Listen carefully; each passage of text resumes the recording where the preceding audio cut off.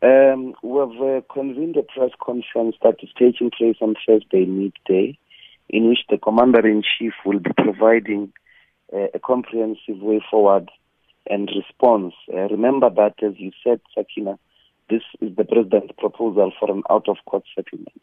It's not like he has had a Pauline Damascus experience in which he started realizing the importance of the public protector's remedial action, because he's on record to have said he'll never pay back the money. So what we're dealing with here is a court processes, and therefore the matter is in the hands of our lawyers, and we will be in a position to give a comprehensive response as the EFF in our press conference tomorrow on Thursday. So do you view this as a victory, even if just partially? Well, I mean, it's certainly something that signifies a change.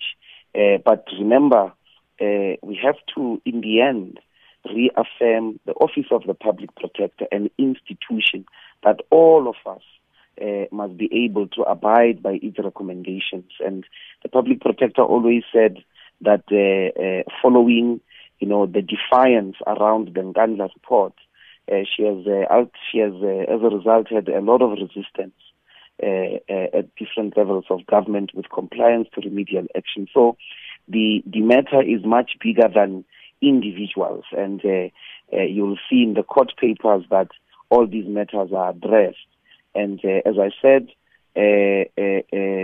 we will then give a comprehensive response, because at the moment it is a legal matter which our lawyers are still busy with.